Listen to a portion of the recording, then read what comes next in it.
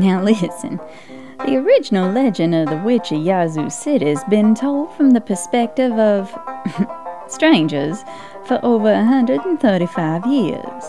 But what if we've had it wrong all along, y'all? In this retelling, our author shows us a very different side of the tale. This episode contains descriptions of gore and animal cruelty, so listener discretion is advised, y'all. Most folks are good, really, deep down.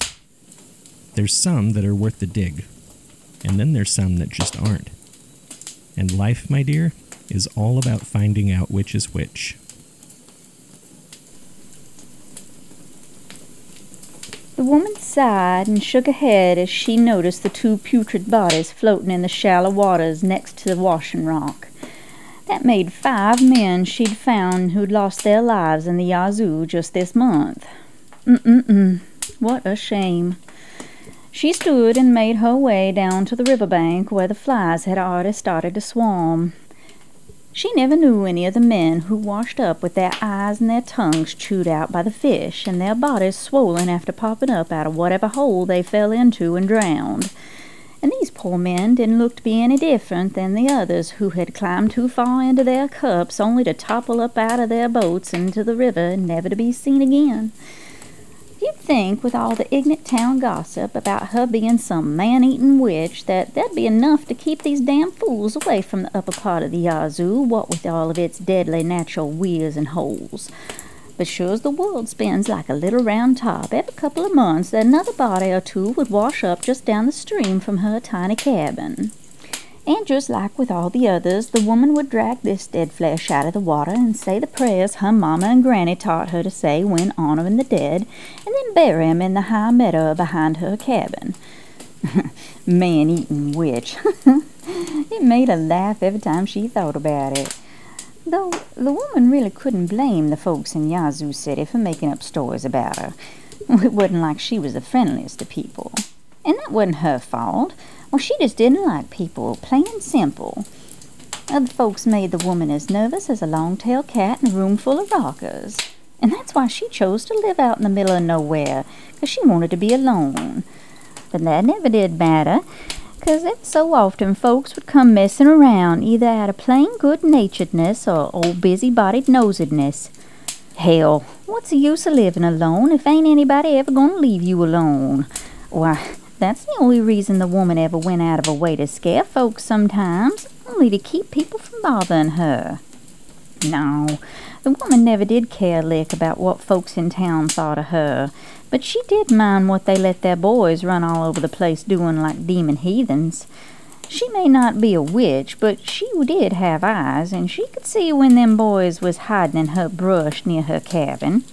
And she could hear the older of 'em daring and threatening the young'uns to run up and touch her porch, else they'd get the tar beat out of 'em. And she knew when they'd been messing around, when she'd come back to her cabin and find broken windows and boot prints in her vegetable garden. What them little hellions didn't stomp to death, they outright stole. And honestly, the woman wouldn't care a bit if them boys truly needed the food, but she'd always find the fruits of her labor and their cruelty rotting away along the path back to town.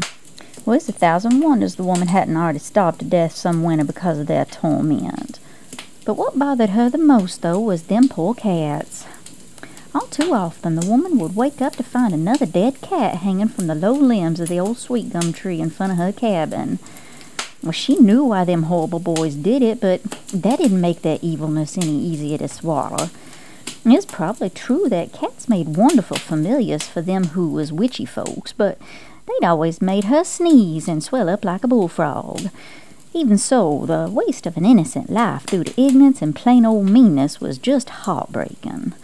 Every time the woman found another of the boy's victims, she'd carefully remove its viscera and wrap the cat's body in salt and burlap, then tuck it away along the walls in her attic. Now, her mama had always told her putting away a dried cat in your home would always ward off the bad luck and evil spirits, and the woman figured she could use all the help she could get. Now, by the time she returned to the tiny cabin and tacked up old Sal and returned to the riverbank that morning, the sun was high overhead. And even with the mule's help, she never had an easy time of dragging a waterlogged body out of the Yazoo River. Depending on how long they'd been drifting, sometimes them poor old souls would just already be missing pieces all over. And sometimes bodies would just tear apart at the seams when the woman started hauling them out. But no matter how hard or how foul the work was, she never wavered. Despite knowing these men would never have given her as much as a howdy-do in life, she'd never abandoned them in death.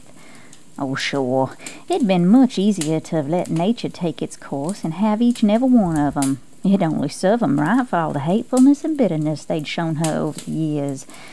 But that's just not how the woman was raised.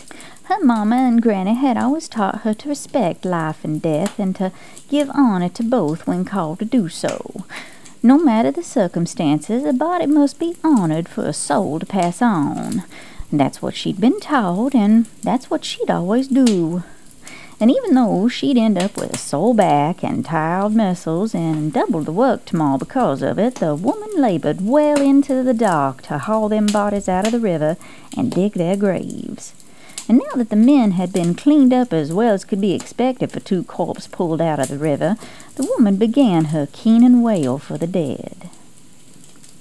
Now, Joe Bob Duggett hated being out on the Yazoo during the spring. Even more so, he hated being out on the river on spring nights, but he couldn't help it this time. Fishing didn't come easy to Joe Bob, and it had taken him all day to catch enough fish so he could sell them in town to buy this season's supplies for the farm. Now his arms were exhausted from fighting the current and using his pole to guide the raft into the shallows of the river to get back home. It's all poor Joe Bob could do to keep his eyes open while he pushed that pole into the bottom of the river. Getting up before sunrise wasn't so bad. It's the being up awake well past sundown that was doing him in. And his stomach was gnawing a hole in his backbone too, since there hadn't been enough money after buying all the supplies to even get a cup of coffee at the hotel in town. Joe Bob had just began to whistle to try to distract himself from his woes when he heard the god-awfulest scream he ever did hear in his whole 17 years on this earth. Now, with all the grace of an elephant on a tightrope, Joe Bob pushed his raft up onto a narrow shoal and jumped onto the river's sandy bank. And as the wailing screams continued, he heaved his raft the rest of the way onto the shore and bolted into the darkness straight towards that terrible cry. It was hard for Joe Bob to figure which way the scream was coming from in pitch black and night, and as he ran, the boy began to question his brash actions. But just then he suddenly saw a flickering light just ahead of him, so Joe Bob quietly hustled up to a bald cypress and ducked down behind the trunk to get a better look at the frightening scene. Joe Bob had grown up hearing all about the witch who lived out on the river.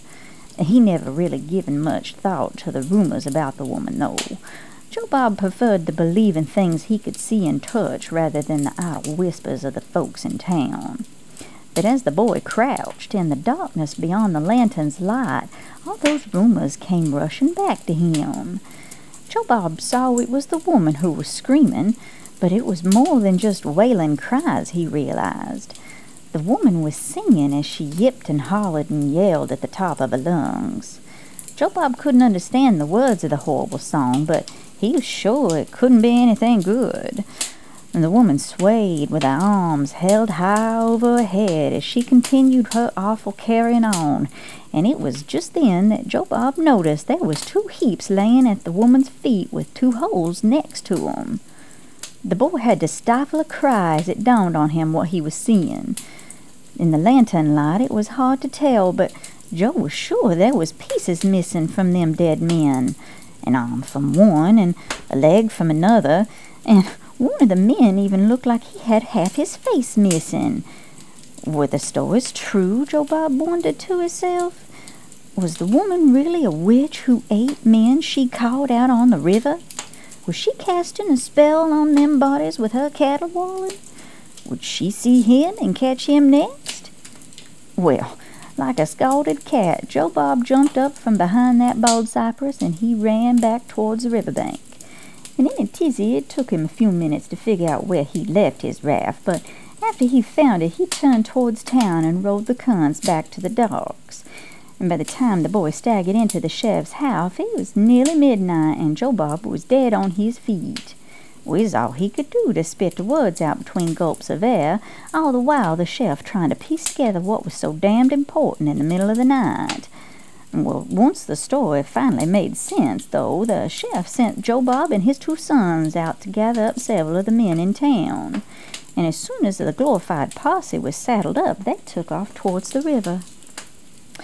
Well, now, the woman knew that there was something wrong as she walked back to her tiny cabin that night. Now, you can call it a sixth sense or a witchy intuition if you want to, but there's just some folks who know when there's trouble brewing. In her keening prayers for the dead men, a tingling feeling at the nape of her neck kept telling her that she was being watched from the darkness. With every shovelful of dirt she pitched onto them men in their shallow graves, that tingle slowly turned into dread. And by the time the woman reached her porch, that dread had turned into fear, and she knew her home was no longer safe for her. Well, quickly as she could, she gathered a few meager supplies and then hurried into the root cellar to collect what food she could. The woman had no idea how long she'd need to be gone for, and she could only hope she could trap enough food on top of what little she could carry with her. Well, no sooner did the woman pull the drawstrings closed on her satchel did she hear the sound of horse hooves thundering outside. Without a sound, she turned down the wick in the lantern and waited in the cold, dark cellar as boots thudded above her head. Now, the sheriff had already had just about all he could take of this late-night wild goose chase. He knew Joe Bob Duggett wasn't the sort of boy who went around telling tales, so when the young'un was nearly beating down his front door saying he'd seen the river witch sacrificing 2 mutilated bodies of men, he didn't waste no time gathering up a posse. But to the sheriff's utter dismay, by the time they got close to the river, poor Joe Bob didn't rightly know where exactly he had seen the witch and her victims. For nearly an hour they wandered around following that boy while he searched, till the sheriff finally realized that they'd been walking in circles as they passed the same tree for a 3rd time. And now, the closer they got to the witch's darkened cabin, the more ridiculous the sheriff felt. He couldn't believe he was out in there in the middle of the night about to wake up a curmudgeonly woman to accuse her of being a witch like some town gossip. Well, the door swung open on its hinges as the sheriff knocked on it. He hollered into the darkness that he was here to speak to the woman, but he could only hear a few of the horses nickering outside and his own quiet breath. When he stepped into the tiny cabin, it was plain to see that the witch was nowhere in sight.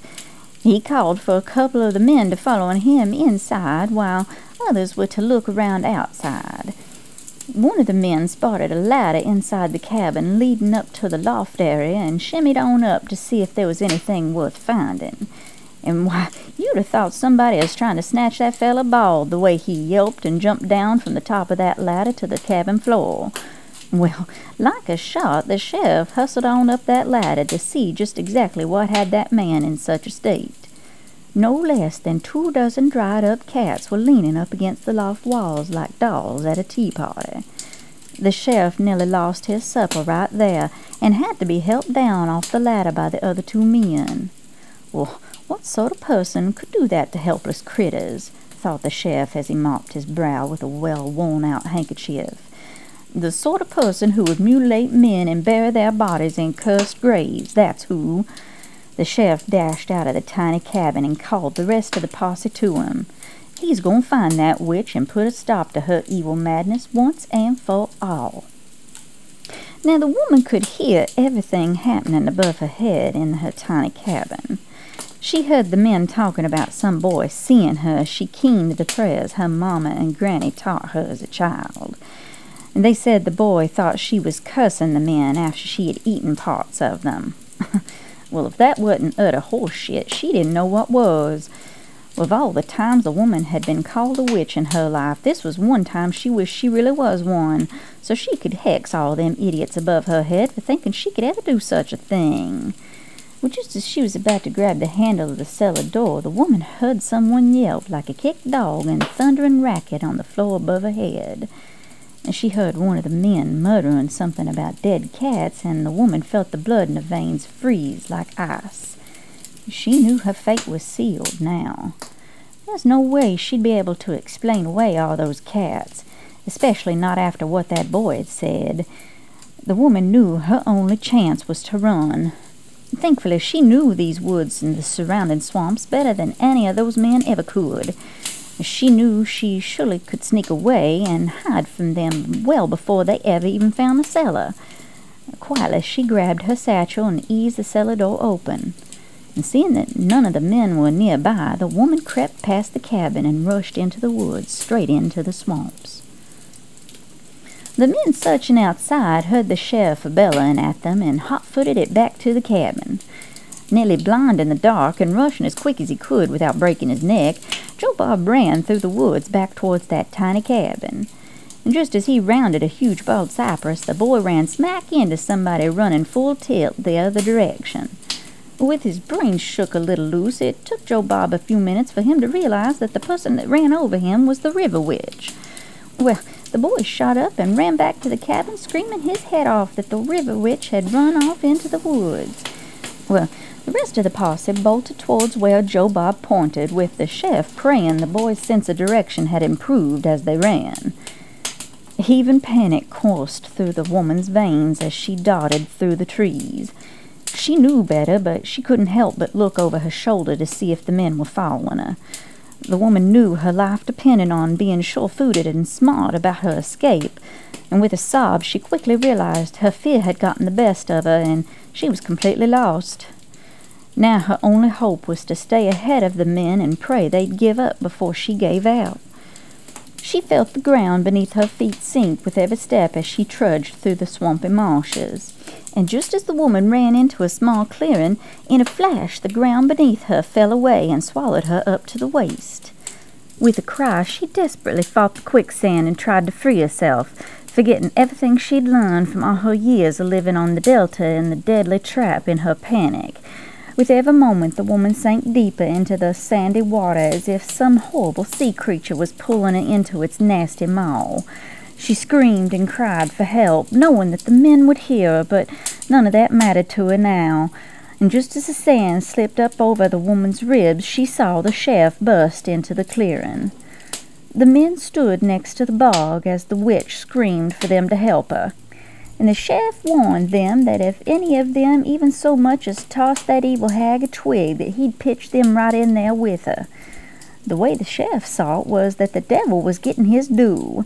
Why fish the witch out of there and drag her back to town and waste time on a trial only to end up hanging her in the end anyway? Letting a swamp have her was a much more fitting punishment, he thought. The woman continued to howl and thrash as she pleaded for the men to help her. But suddenly, as the silt slipped up towards her head, the woman's fear turned into a white-hot rage. They were going to let her die in this swamp. No trial, no jury, no chance to defend herself, just the execution.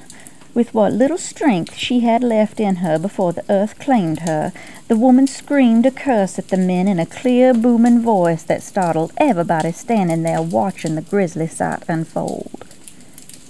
I may not be a witch, you sons of bitches, but I still curse all of you all. I swear I'll come back in 20 years and I'll burn this town to the ground. The sand swallowed the witch up as her final words rang out in the men's ears. They all stood in silence as they watched as the quicksand surface quivered with the witch's death throes, and then became still and calm. Once the sheriff was sure the witch was good and dead, he had a few of the men fish her body out of the bog so as they could take her back to town and put her on display. And as the men turned their mounts towards town, with the witch's body slung across the rump of the sheriff's horse, Joe Bob Duggett asked if anybody knew the witch's name. Shame and guilt swept across the faces of the posse members. Not a one of them could recall if any of them had ever known. Well, after 2 days of being on display for the citizens of Yazoo City to gawk at, the woman's body was finally laid to rest in the center of the Glenwood Cemetery just outside of town. By then, the woman's final words had spread through town like a flash flood and had everybody worked up into a lather. Eventually, though, it was decided that hanging a thick and heavy iron chain around the woman's grave would be enough to keep her from returning to fulfill her promise. And on the afternoon that the chain was hung, the sheriff said, "If that witch can break through them chains, then she deserves to burn down Yazoo City." And with that, the plain headstone that was etched with the letters T.W. was placed on the grave to mark the site, and the whole affair faded from the town's memory. Well, now, it was shaping up to be an absolutely beautiful day on the morning of May 25th of 1904. There wasn't a cloud in the sky or a breath of wind to be had, and Miss Pauline Wise figured she couldn't have wished for a better day for her wedding if she had tried. Everybody in the family was running around in a tizzy, making sure that the house was all fixed up nice for the reception after the ceremony that afternoon. Folks was rushing in and out of the parlor all morning long, delivering flowers and packages and decorations. Nobody's quite sure how it started exactly. A cigar left burning on a table, a lamp catching the drapes alight, or a naughty little fella playing with matches under the porch. But before anybody could realize what was happening, the entire Wise house was ablaze like a torch. Now, thankfully, everybody inside the house escaped without injury. The volunteer fire department arrived within a few moments and worked quickly to contain the fire, but it was no use. A fierce and raging wind blew from out of nowhere and caught up the embers of the fire and swept them towards the business district. In no time, the entire city was burning, and some say they watched as the flames leapt from building to building like they was alive and being guided by some unseen force. The unusual wind continued to push the fire throughout the city, consuming everything in its path until nothing was left. 124 businesses and over 200 homes were destroyed that day, but not one life was lost. Well, except for Mr. Chandler's, but hell, everybody knew if he hadn't tried to rescue his whiskey from the fire, that wall wouldn't ever fell on him. Anyway, in the days after the fire, the whole town was in shock as they tried to sift through the rubble and figure out a way to start over. A tent camp was set up for the folks who'd lost their homes, and food and supplies was donated from folks from as far away as Jackson to help those in need. It only took 2 years for Yazoo City to rebuild, bigger and better than ever. But the thing is, to this day, nobody knows exactly how the fire started or why there was flames a-jumping through the air like living beings. Now, the day after the fire, a number of the townsfolk figured they'd mosey on out to the cemetery. Oh, you know, just to see. None of them really expected to find the chains around the woman's grave to be broken, but they just had to be sure, just so's they could say for certain that it was all just a freak accident, not some witch's curse come true. But as they got closer to the woman's grave, those townfolk quickly realized that the witch had kept her word. That strong, heavy iron chain surrounding the woman's grave had been ripped clean in two. And as they all stood there gawking, they figured that if the witch could break the chains and destroy the town once, she could do it again if they weren't vigilant. Since then, the town of Yazoo City has tried desperately, but entirely in vain, to keep the chains around the woman's grave intact. But no sooner than a link is repaired or replaced, another one breaks or goes missing for some reason or other. Town lore claims that once all the links of the chain have disappeared, the witch will once more rise from her grave and take her revenge on Yazoo City. But y'all, I don't think she will. I think the woman's spirit was satisfied that day back in 1904, and now all she wants is for somebody to tell her side of the story, and to finally be left alone so she can rest in peace.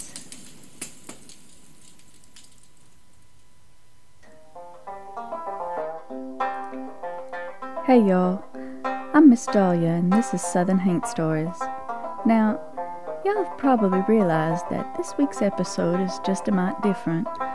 Well, that's 'cause we're all a bit heartsick here in the holler.